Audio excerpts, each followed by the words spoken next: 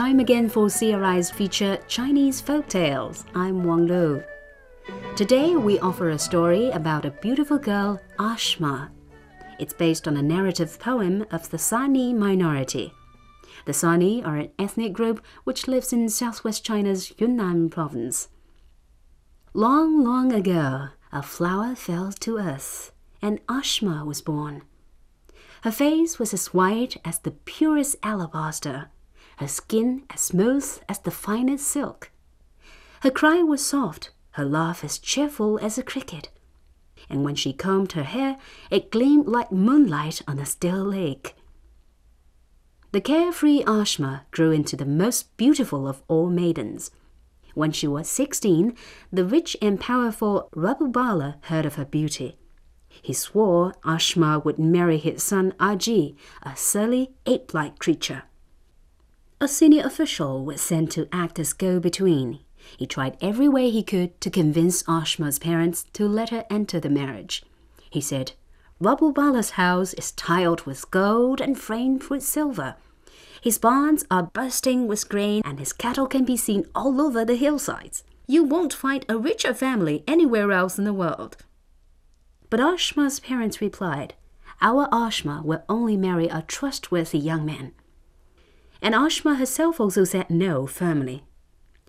But alas, one day when her brother Ahe was not at home, wicked men sent by Rabubala came to snatch Ashma away. Holding back her tears, Ashma told her parents, "Quickly, call my brother back. Only he can rescue me." Ahe rushed back home. Carrying his bow and arrows, he mounted his chestnut horse and began chasing the thugs. The gate to Rabubala's house was barred. Inside, Rabubala's spokesman said, "If you can out-sing me, I'll let you in. If you cannot, you must go away." After singing a whole day and a night, Ahe was still smiling and relaxed, while the official was exhausted. Unable to continue, he had to let Ahe in. Still, Rabubala refused to release Ashma. Angered, Ahe shot 2 arrows, one striking the gate and the other a pillar of the house. The whole of Rabubala's family tried to dislodge the arrows with all their strength, but in vain. Finally, they went to Ashma for help and promised to set her free. Calling her brother's name, Ashma pulled out the arrows as easily as she might have plucked a flower. This time, Rabubala had to let Ashma go with Ahe. But though he gave his consent, he swore to take his revenge. On the road Ashma and Ahe would have to take, there was a large ravine. In the ravine, between 12 steep crags, lay a brook. At Rabubala's begging, the god of the crags turned the brook to a great whirlpool. While Ahe was battling the waves, lovely Ashma was caught up and swept away by the current.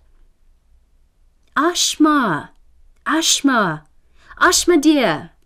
Ahe called his sister's name 3 times. A clear answer floated back from above the crags in the same accent as his own. "Ashma! Ashma! Ashma dear!" High on the tallest crag, Ahe saw a lovely girl gleaming like a pretty flower. There she was. Ashma called to Ahe, "Oh brother, heaven has given this ancient rock to me as my new home. Tell our parents and all my good friends that whenever they come to call me, I will answer. The sun may fade one day and the clouds scatter, but my soul will never be silenced."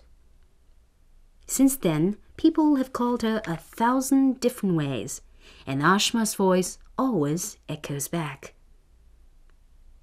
And that's the story of lovely Ashma, a story told by the Sani people who live in southwest China. Hope you've enjoyed it. I'm Wang Lu. Bye for now.